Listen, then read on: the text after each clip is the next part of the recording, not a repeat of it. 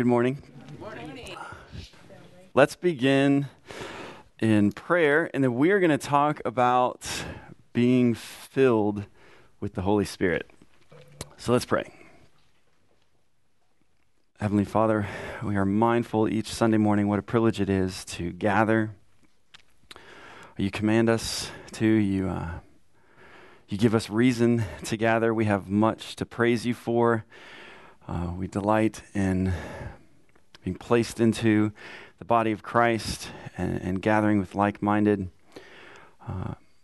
believers to sing your praises, to sit under the preached word, to enjoy and benefit from fellowship with one another. And so I pray that would all take place today as we study the word, as we pray together, as we worship. God, and we love you, we thank you, and we praise you. Pray even now as we think about this topic that this would be beneficial for each of us to think carefully upon just the ongoing and active ministry that the Spirit has in the life of those whom He indwells. God, we are in need of the Spirit to work in and through us in order to do anything that pleases you. And so we're thankful for this permanent indwelling of the Holy Spirit that we have and benefit from in our walk with you. So we love you and thank you and praise you for this time. It's in Jesus' name that we pray. Amen. Well, here's what I'd like to do. I'm actually going to begin where I intend to conclude today. Just a real brief reference to the passage that we'll focus on for a good bit of our time. That's going to be in Ephesians chapter 5. So we'll get there in a few minutes, but as we read Ephesians 5, verse 18, we're given a command. And Paul writes, under the inspiration of the Holy Spirit, Paul writes, "And do not get drunk with wine, for that is debauchery, but be filled with the Holy Spirit."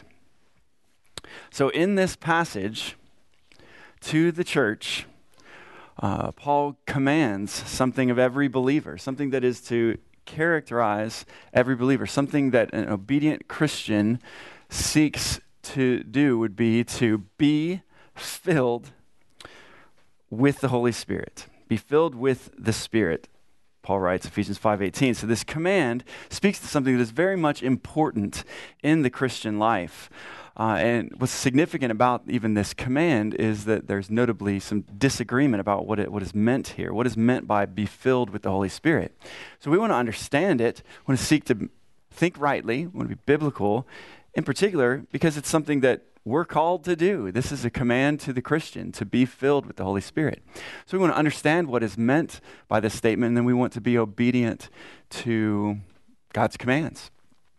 So I really like where this falls in our study then. If we're going to talk about being filled with the Holy Spirit, we've been talking about the doctrine of the Holy Spirit for several months now, and all of those, really comprehensively, what we've talked about is really going to help us to think carefully about this specific command. Because think of where we began with the doctrine of the Holy Spirit. As we spoke of the deity and personhood of the Holy Spirit, it's very clear as we walk through the scriptures that the Spirit, the third person of the Trinity, has eternally existed and has been actively involved in creation, active in Old Testament saints, active certainly in New Covenant believers as well. So he's very much active throughout all eternity. And so I think we even discussed some of the errors that have taken place in church history and misunderstanding the role of the Holy Spirit. And so some would even just attribute active ministry of the Holy Spirit only to a particular age, like the church age only. So in the Old Testament, you had the Father, and Ben walked us through this modalism view of these three modes of the Godhead. So God the Father in the Old Testament, God the Son during the life and ministry of Christ, and then now it's God the Spirit. And that's a denial of the Trinity. That is heterodox. That is problematic on every level, a gospel tier issue. And so if you don't see this reality that the one true God has eternally existed in three persons. And then you're recognizing that these three persons have been actively involved in creation. It's true of the Spirit, it's true of the Father, it's true of the Son. And so we began there discussing the deity and then even the personhood of the Spirit. So you see that he's not just some force. This is a person that can be sinned against. You can grieve the Holy Spirit. You can quench the Holy Spirit. These are all things we discussed as we acknowledge the personhood of the Spirit. It's going to be helpful to even think through as we discuss being filled with the Holy Spirit. Well, as we continued in the study, we also, and I'm not saying everything we've talked about. So there's more that we've talked about, but I'm just trying to think of some things that are going to help us in our topic this morning. So we talked about the deity and person of the Spirit. We also acknowledged that the Holy Spirit regenerates every believer.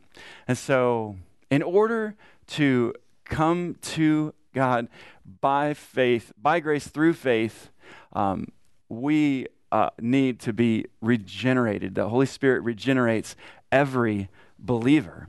We also recognize that even in the New Testament, in a reality that every new covenant believer experiences, is that every believer is permanently indwelt by the Holy Spirit. So something that would be true of every New Testament saint is that we are permanently indwelt by the Holy Spirit. Well, it was significant to acknowledge that permanent indwelling is something that new covenant believers experience, and we see that in the scriptures that wasn't how the Holy Spirit operated in the Old Testament. So while every believer, Old Testament, New Testament, had to be regenerated, and we see that the Spirit does this work of regeneration, not every Old Testament, there was no permanent indwelling that was experienced in the Old Testament. So we do see where the Spirit comes upon a particular king, comes upon a particular craftsman or a different occupation, different role, different task, even speaking the word.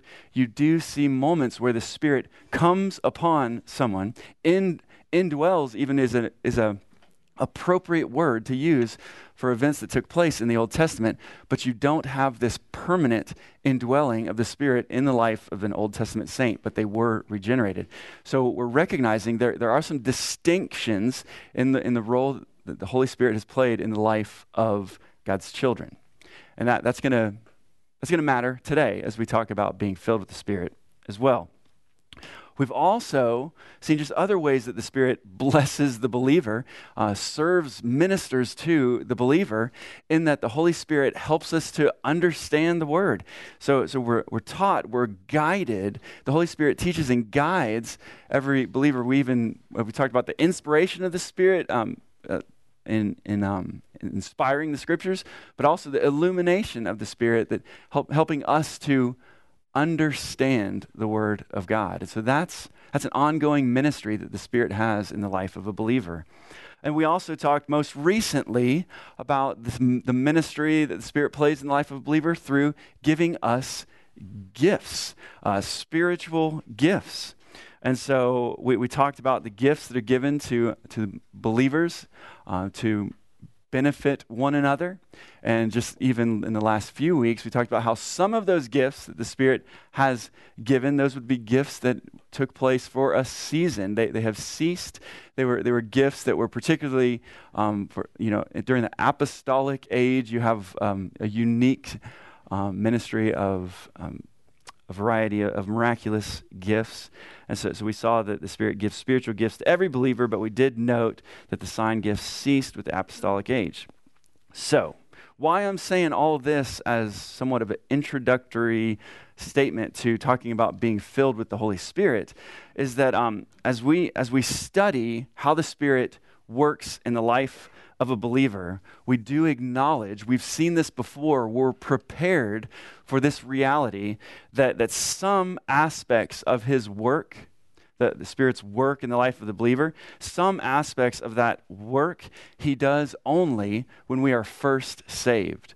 So give me something even that's been mentioned this morning, something that the Spirit does in the life of a believer, and he does it, and it's only done when we are first saved.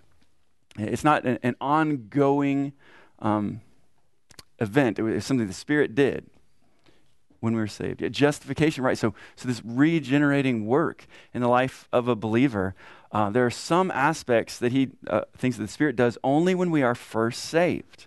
Then we also see that there are other aspects, and we could list more than we're doing. I'm not trying to be exhaustive in this, but I'm just acknowledging there are some things that the Spirit did that were when we initially came to faith in Christ.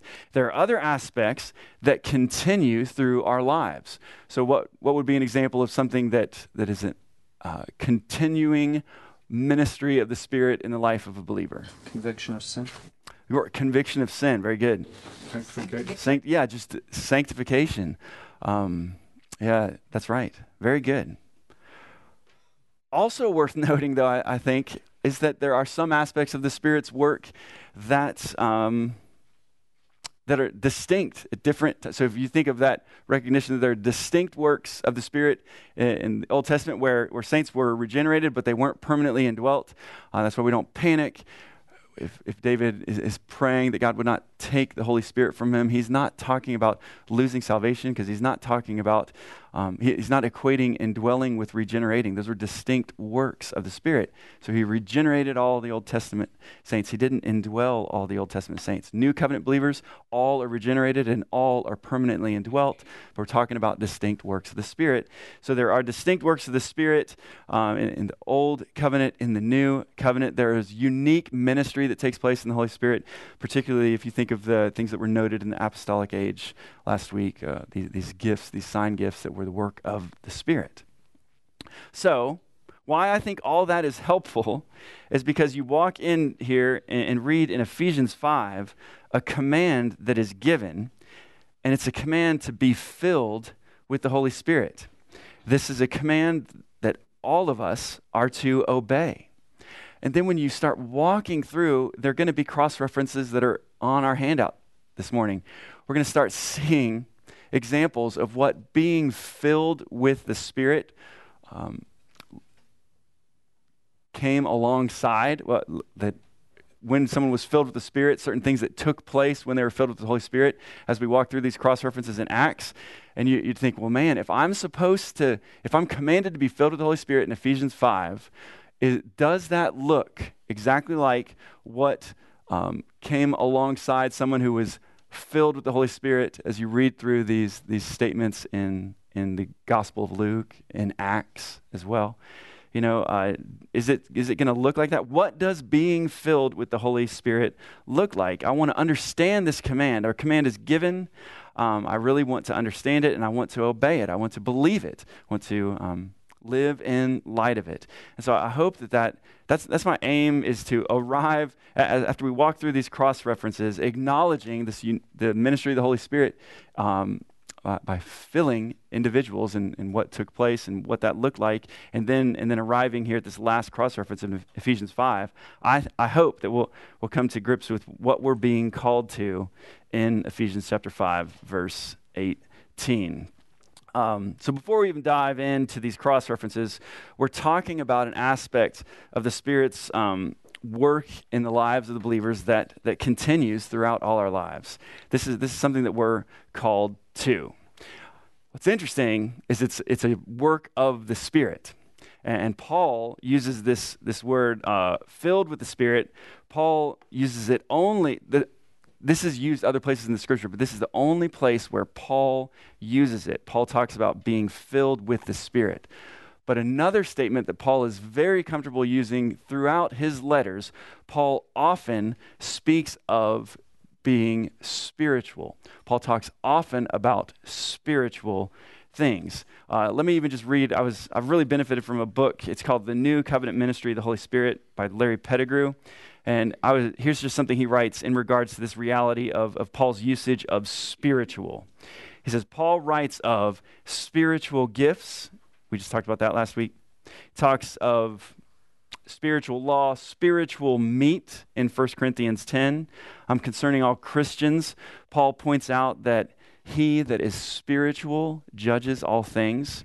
In 1 Corinthians 3, Paul does this contrast between things that are spiritual and things that are carnal. In Galatians 6, in calling it like this call to counsel, he urges those that are spiritual to restore their fallen brother. In 1 Corinthians 14, he warns the Corinthians that if anyone thinks that he is spiritual, he should obey Paul's teaching. So someone who's spiritual is going to be obedient to the apostolic teaching, is what Paul says in 1 Corinthians 14. Peter, so it's not just Paul that uses the term spiritual, Peter also uses it. And in 1 Peter 2, Peter describes Christians as being built up as a spiritual house for a holy priesthood to offer up spiritual sacrifices acceptable to God through Jesus Christ. Well, why I'm referring here to all these cross-references about spiritual is to get to this point of being filled with the Holy Spirit. Spiritual is a term that Paul uses, and we might want to ask ourselves, what is meant by spiritual? You know, it's all over the place in the scriptures. What are we talking about when we're talking about someone who is spiritual?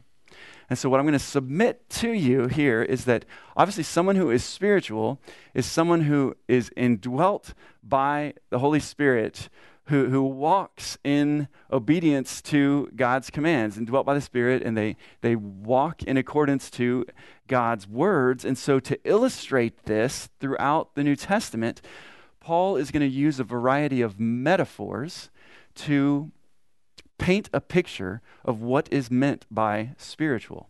So there's going to be these metaphors for spirituality in the New Testament. So I think that being filled with the Spirit is one of these metaphors for spirituality. What does it mean to be spiritual? We just read all these, he that is spiritual, he that, what is meant by that? Well, we're talking about, someone who's indwelt by the Spirit, who walks in accordance to the Word, dependent on the Spirit, walks in obedience to God's commands. And so Paul's going to use metaphors to help us paint a picture of what is meant by spiritual. Being filled is one of those. There are others. Can we think of some other metaphors, like walking in the Spirit? He would talk about that as well. So there's going to be other metaphors that are used, but today's metaphor will be filled with the Spirit. And so I think that this is going to be helpful as we walk it through these cross references. Just think, what is this term being filled with the Spirit even referring to? So let's start looking at these cross references, and we can think about these more carefully. You're going to notice these are not all the cross references in the scriptures to this, but we're looking in the New Testament at the term filled with the Spirit, and there are basically two authors in the New Testament that use these terms, and one more than the other. Luke and Paul both talk about being filled with the Spirit. And so we're going to look at these in two different categories. I think it's important that we acknowledge that as we walk through the New Testament, looking at these references to being filled with the Spirit, there are a variety of examples of being filled with the Spirit that were very much unique and special fillings of the Spirit, events that would take place that were very much unique in the life of the individual that was being filled by the Spirit. I also think that the scriptures are very clear that there are times when being filled with the Spirit does not refer to some event, does not refer to something unique. It's just referring to very much normal Christian living, what it looks like to walk in obedience to God's commands. And so we're going to describe these two categories, one as special filling and the other as normal filling. Those terms are not unique to me. I borrowed them from that book I just was referencing a few minutes ago by Larry Pettigrew. So let's just look at the cross references, take note of what's going on in these passages, and then when we get to Ephesians 5, verse 18, I think that's where my attempt is going to be to try and put it all together and think carefully about, we see the Spirit filling the believer in unique ways and in normal ways in the New Testament. And so then when we get at Ephesians 5:18, what is it exactly that Paul is commanding us to when he commands us to be filled with the Spirit? So we need to begin in the Gospel of Luke. Let's start in Luke chapter 1. my guess is that we'll do this in a pretty rapid fire succession, but we can kind of walk through Luke, then we'll go through Acts. So Luke chapter 1, verse 15.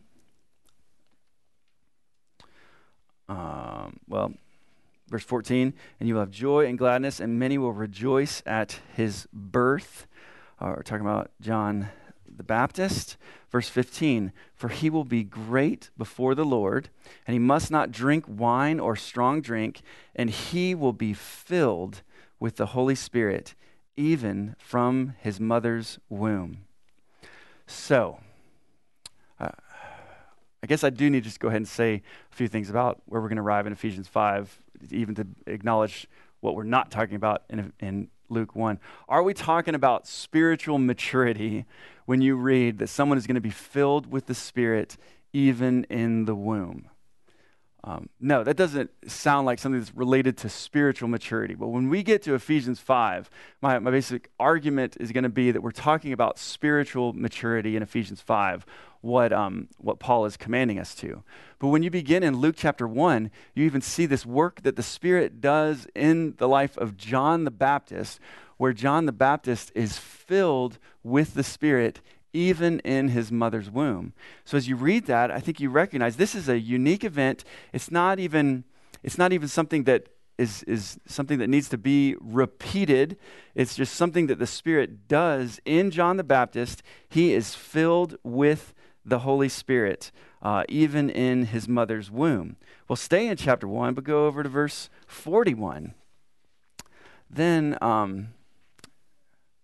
Elizabeth, when she hears, in verse 41, and when Elizabeth heard the greeting of Mary, the baby leaped in her womb, and Elizabeth was filled with the Holy Spirit.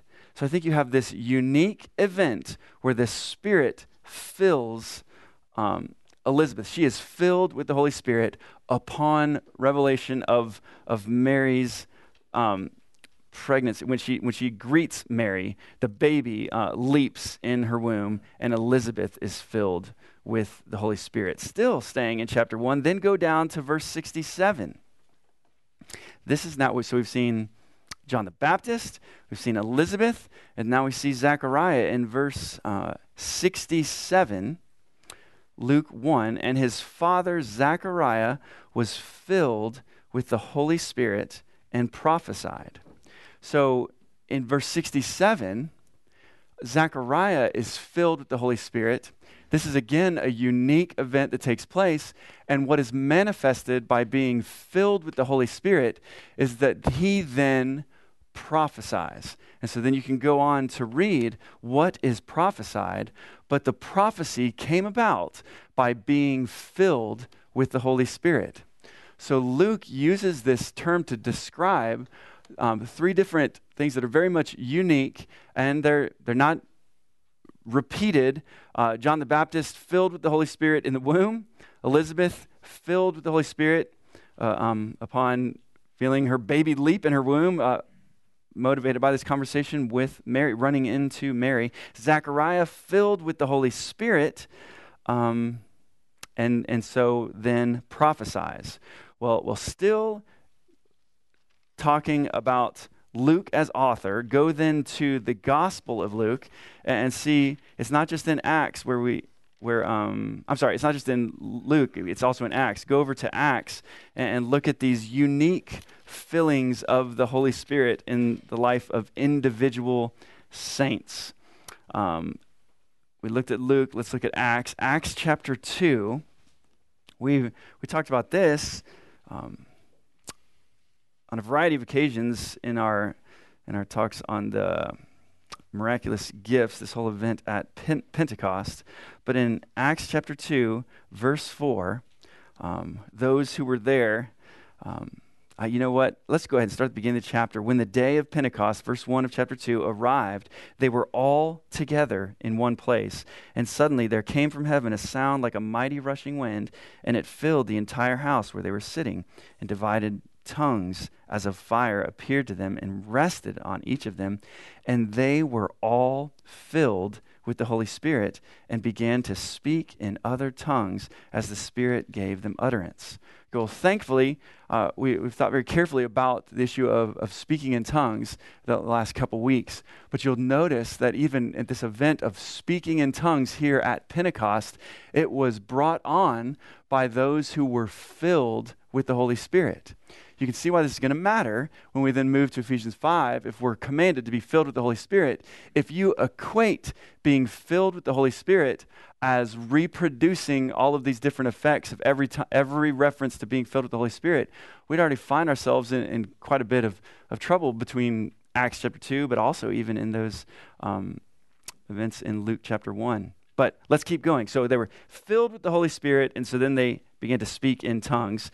Move over to chapter 4, Acts 4, verse 8.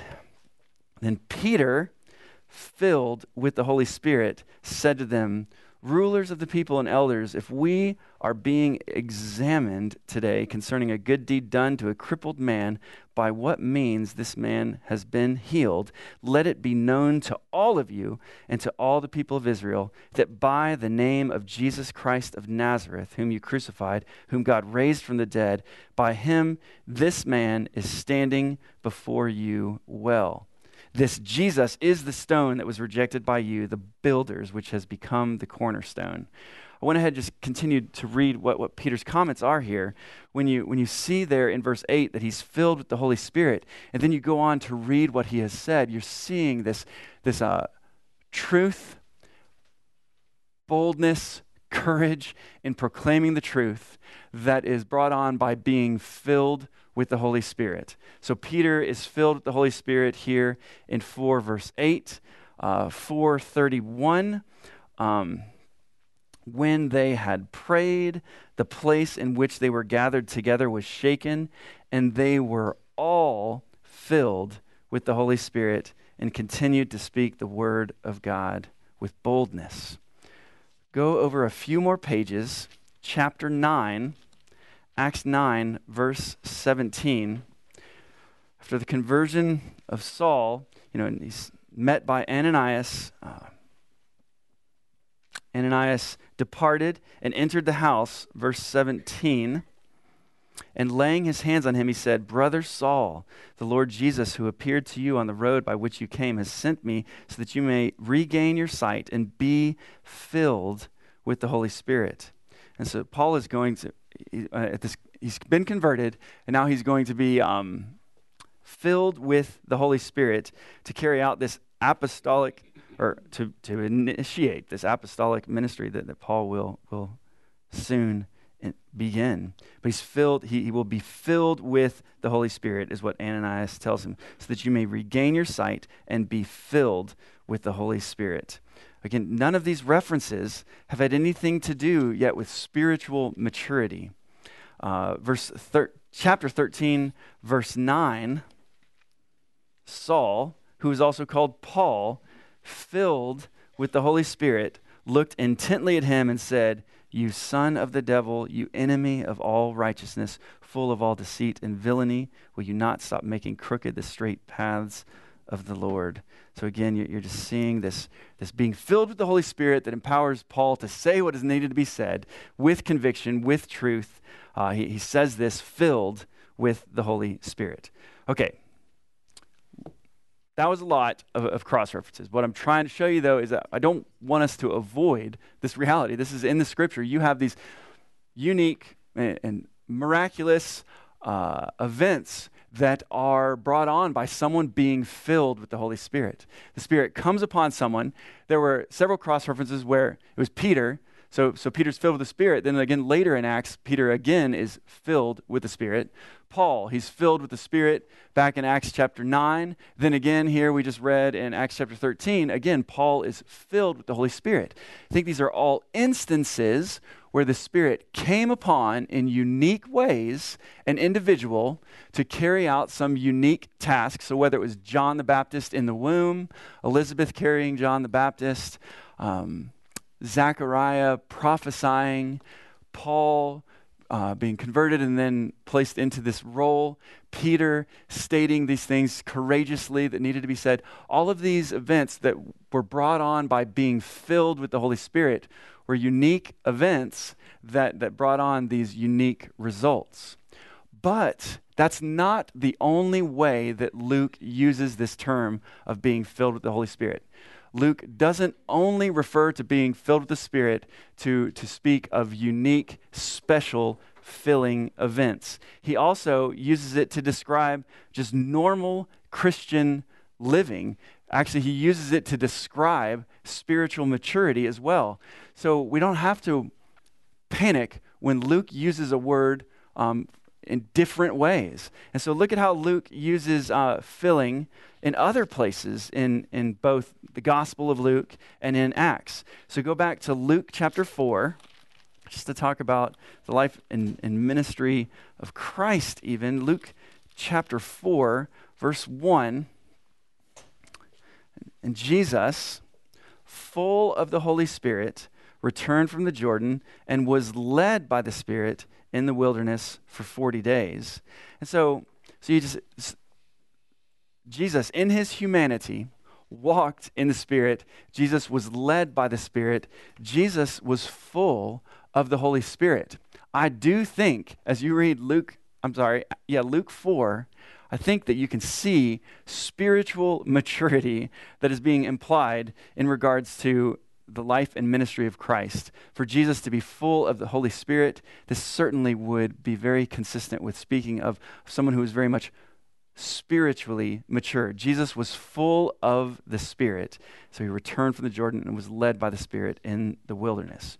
Well, we'll go over to Acts, and I think we'll also see examples where someone is full of the Holy Spirit, and I don't think it's in reference to some unique supernatural or unique specific task.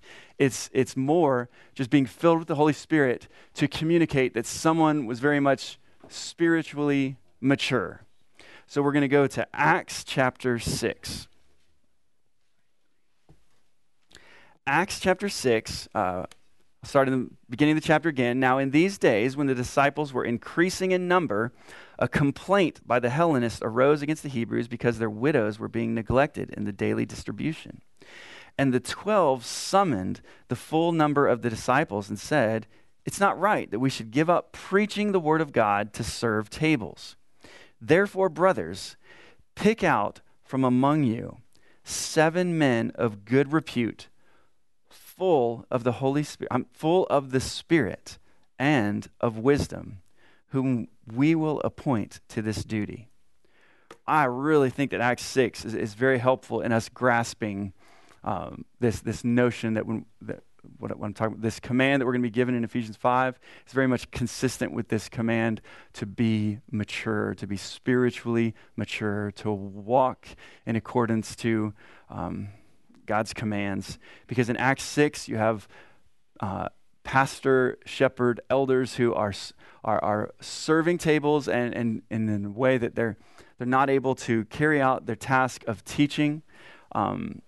And so they're in need of assistance so that they can continue to devote themselves to prayer and to the ministry of the word. And so what's the solution to bringing on someone to help them to devote themselves to prayer and ministry of the word? The solution is to find those who are filled with the Spirit to do this work of service. Verse 3. Pick out from among you 7 men of good repute, full of the Spirit and of wisdom, whom we will appoint to this duty.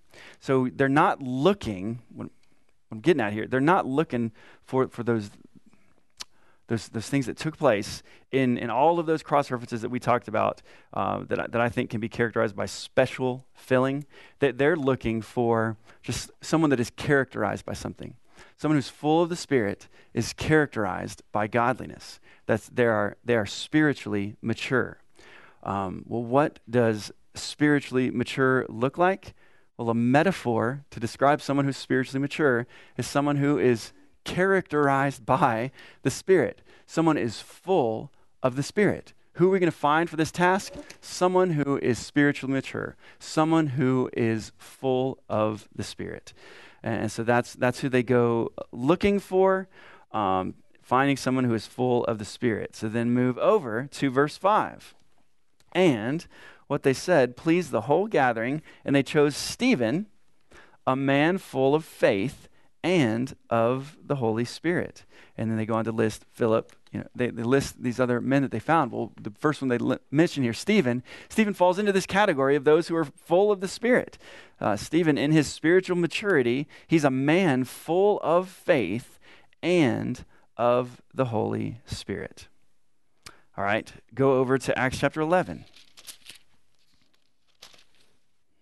So Barnabas, verse 23, when he came and saw the grace of God, he was glad, and he exhorted them all to remain faithful to the Lord with steadfast purpose, for he was a good man, full of the Holy Spirit and of faith. And a great many people were added to the Lord.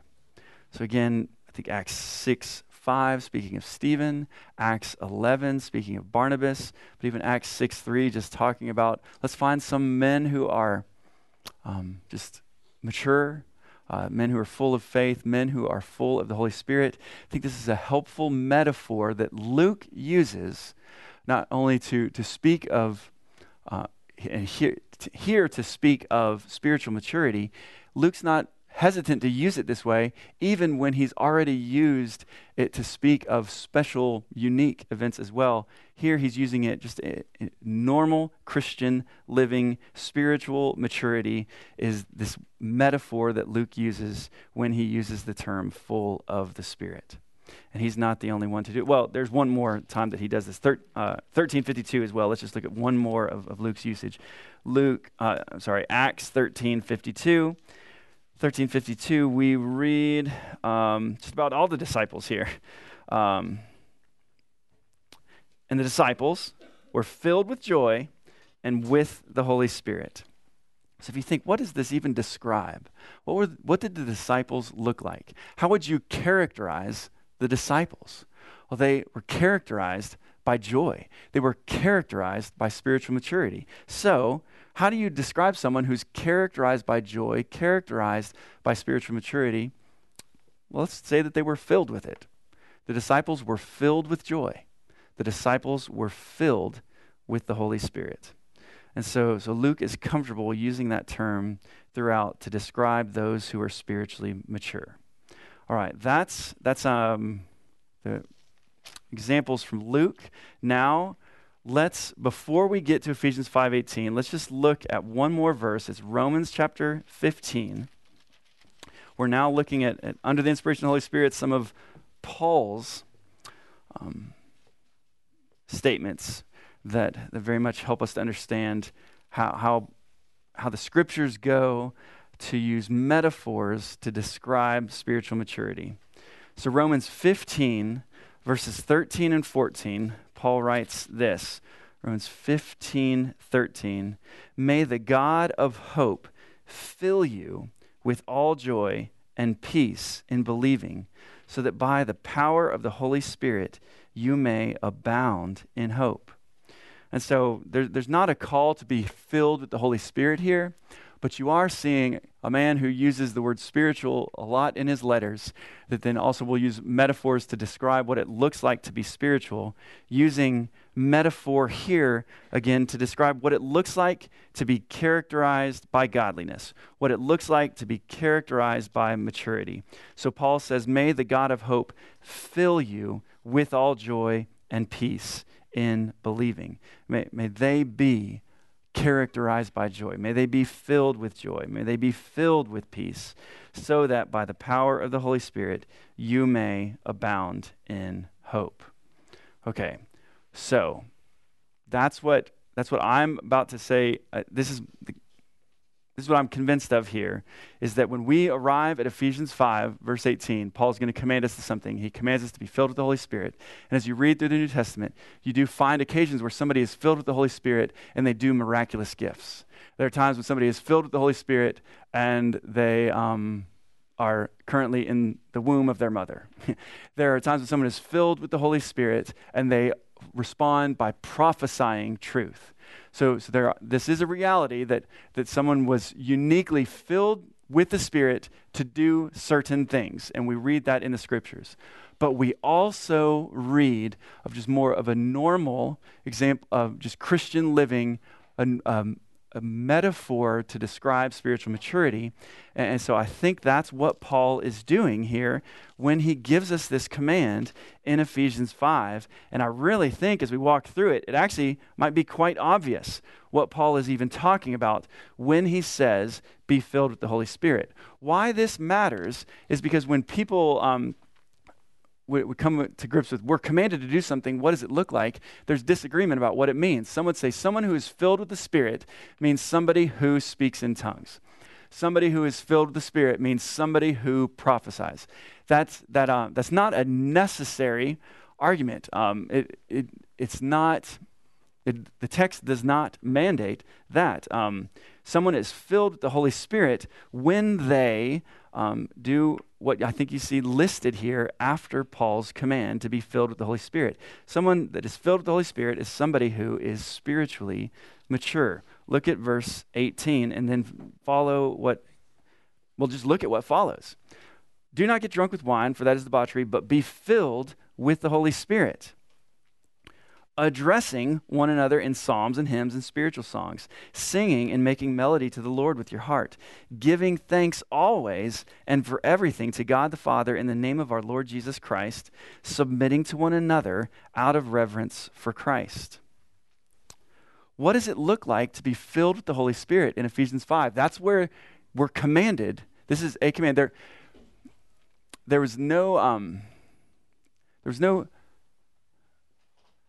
well, actually, I was just about to begin a sentence that I'm glad I didn't finish. I think I would have said something that would not have been accurate. So let me just move on from that. Here we go. In this, you have this command that is given by Paul, and he then describes what this command, obedience to this command is going to look like.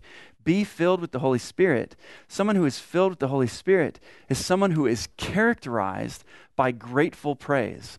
Someone who is characterized by godly gratitude, by godly relationships. Someone who is filled with the Holy Spirit, it affects how they think, live, and breathe. Someone who's filled with the Holy Spirit is going to do the things that you see listed after verse 18. And even the example that is given is very much helpful to even see. Filled with the Holy Spirit has something to do with being characterized by something. Because look at what it's contrasted with. Verse 18 says, do not get drunk with wine, for that is debauchery. Somebody who is drunk with wine, what are they under the influence of? So, wine, right. What are they characterized by? Well, this debauchery, ungodliness. Do not get drunk with wine. If someone who's drunk with wine is under the influence of wine. Somebody who's drunk with wine is characterized by debauchery. So then think of the contrast here then. Don't be drunk with wine, be filled with the Holy Spirit. Well, then you could ask the same questions of filling here. Someone who is filled with the Holy Spirit, what are they under the influence of? The Holy Spirit. What are they characterized by? Godly living. They're characterized by holiness. And so there's not this command from Paul to then carry out some specific, unique, miraculous act. Paul's command is characterized by spiritual maturity. Do not get drunk with wine, for that is debauchery, but be filled with the Holy Spirit. We ought not ignore a command from God. That would be sinful, unwise, foolish, deadly. We are commanded to be filled with the Holy Spirit, so we don't ignore this command, but we want to understand the command. And I believe the command is really a command unto spiritual maturity. I think I've said that enough here. Well, you have in front of you really this sister text of Ephesians 5 that I think even kind of helps us because we're given a synonym for being filled with the Holy Spirit, or just another equal metaphor here. What does it look like to be spiritually mature? In Ephesians 5, he tells us to be filled with the Holy Spirit. Well, if you turned over to Colossians chapter 3, you are commanded to something as well. And we're commanded to let the word of Christ dwell in you richly. Well, what is that in reference to? I think you can say, well, spiritual maturity. What does it look like to let the word of Christ dwell in you richly? Well, that's going to be somebody who is spiritually mature. Just as Ephesians 5 says, be filled with the Holy Spirit. What does that look like? What is that referring to? It's someone who's spiritually mature. So look at all of what Paul says. Well, after in Ephesians 5, he says, be filled with the Holy Spirit. The results that he talks about are someone who's filled with the Holy Spirit is going to address one another with psalms, hymns, spiritual songs, singing and making melody. Someone who's filled with the Holy Spirit gives thanks to God the Father. Someone who's filled with the Holy Spirit, a wife who's full of the Holy Spirit would be one who submits to her husband. A husband who's full of the Holy Spirit is someone who would love his wife. Children who are full of the Holy Spirit are going to obey their parents. Fathers who are filled with the Holy Spirit are not going to provoke their children. Bondservants obeying their masters. Masters doing the same to them. That's what we see. These godly relationships that are characterized by spiritual maturity, godliness, because these individuals are those who are filled with the Holy Spirit. Well, in Colossians 3, the command from Paul is to let the word of Christ dwell in you richly. Well, what does that look like? And it, with just a few small different word usages, it's basically exactly the same. Okay, so letting the word of Christ dwell in you richly looks exactly like being filled with the Holy Spirit. Because Paul says, let the word of Christ dwell in you richly, teaching and admonishing, singing psalms, hymns, and spiritual songs with thankfulness, giving thanks to God. And then it goes on to list those exact same relationships in the family between husband and wife, in the family between parents and children, and then even in relationship to how servants and their masters would relate to one another. And so what I'm trying to submit to us here is that this call is one of a call that we are dependent on the Spirit in our lives to walk in obedience to God's commands. We're called to be spiritual. What does spiritual look like? Because I think someone who is spiritual is somebody who is mature. Someone who is spiritual is someone who understands the word. Somebody who is spiritual has the ability to help struggling Christians. Somebody who's spiritual is obedient to the apostolic teaching. That's somebody who's spiritual. Well, how can I describe what it is to be spiritual then? Well, there's a metaphor that Paul's going to use. Somebody who's spiritual is somebody who is full of the Holy Spirit. Somebody who is spiritual is characterized by, under the influence of, controlled by the Spirit. And so that's our call that all Christians are given in Ephesians 5, to be filled with the Spirit. I think that's helpful to follow up even after last week when we're recognizing that, or identifying certain gifts that we think ceased with the apostolic age. Please don't hear in that any less of a reliance on the Holy Spirit in the life of this church. If Grace Church is not dependent on the Spirit, if Grace Church doesn't seek to be filled with the Holy Spirit, we're not going to be walking in godliness. We're not going to be walking in God's ways. We're not going to be honoring the Lord. We're not going to be glorifying God. As you read, that's the result here in both Ephesians 5 and in Colossians 3. God is made much of as they give thanks to God the Father. And being filled with the Holy Spirit, they glorify God and serve one another. And so I think that's very helpful for us to be thinking of. That's the aim here in our call to be filled with the Holy Spirit. It's really rather normal. It's just godliness. It's maturity. Let's let the word of Christ dwell in us. Let's be obedient to God's commands. Let's serve one another. Let's speak truth into the lives of struggling Christians. Let's understand and obey the word of God. And that is what it is to be filled with the Spirit. Let me go ahead and close this in prayer. Heavenly Father, we thank you that we gather, as mentioned earlier, as a body of believers to make much of you, to be equipped for the work of ministry. God, I pray that even our time that we gather here today would be characterized by being filled with the Spirit. God, as we go into this next hour, we have the opportunity to be obedient to your commands that we read in both Ephesians and Colossians, to let the word of Christ dwell in us richly, to be filled with the Spirit, to address one another in psalms, hymns, and spiritual songs, to give grateful praise unto you, who alone is worthy of our praise. God, we have the opportunity as we leave here today to be filled with the Holy Spirit in the way that we relate to one another in our homes, in the workplace, in all of our life. God, may we be characterized by spiritual maturity. May we be under the influence of the Holy Spirit. May we walk in obedience to your commands. So we're dependent on the Spirit to do this work in and through us. So we do pray that you would be glorified in our lives. God, we love you and thank you and praise you for this time. It's in Jesus' name that we pray. Amen.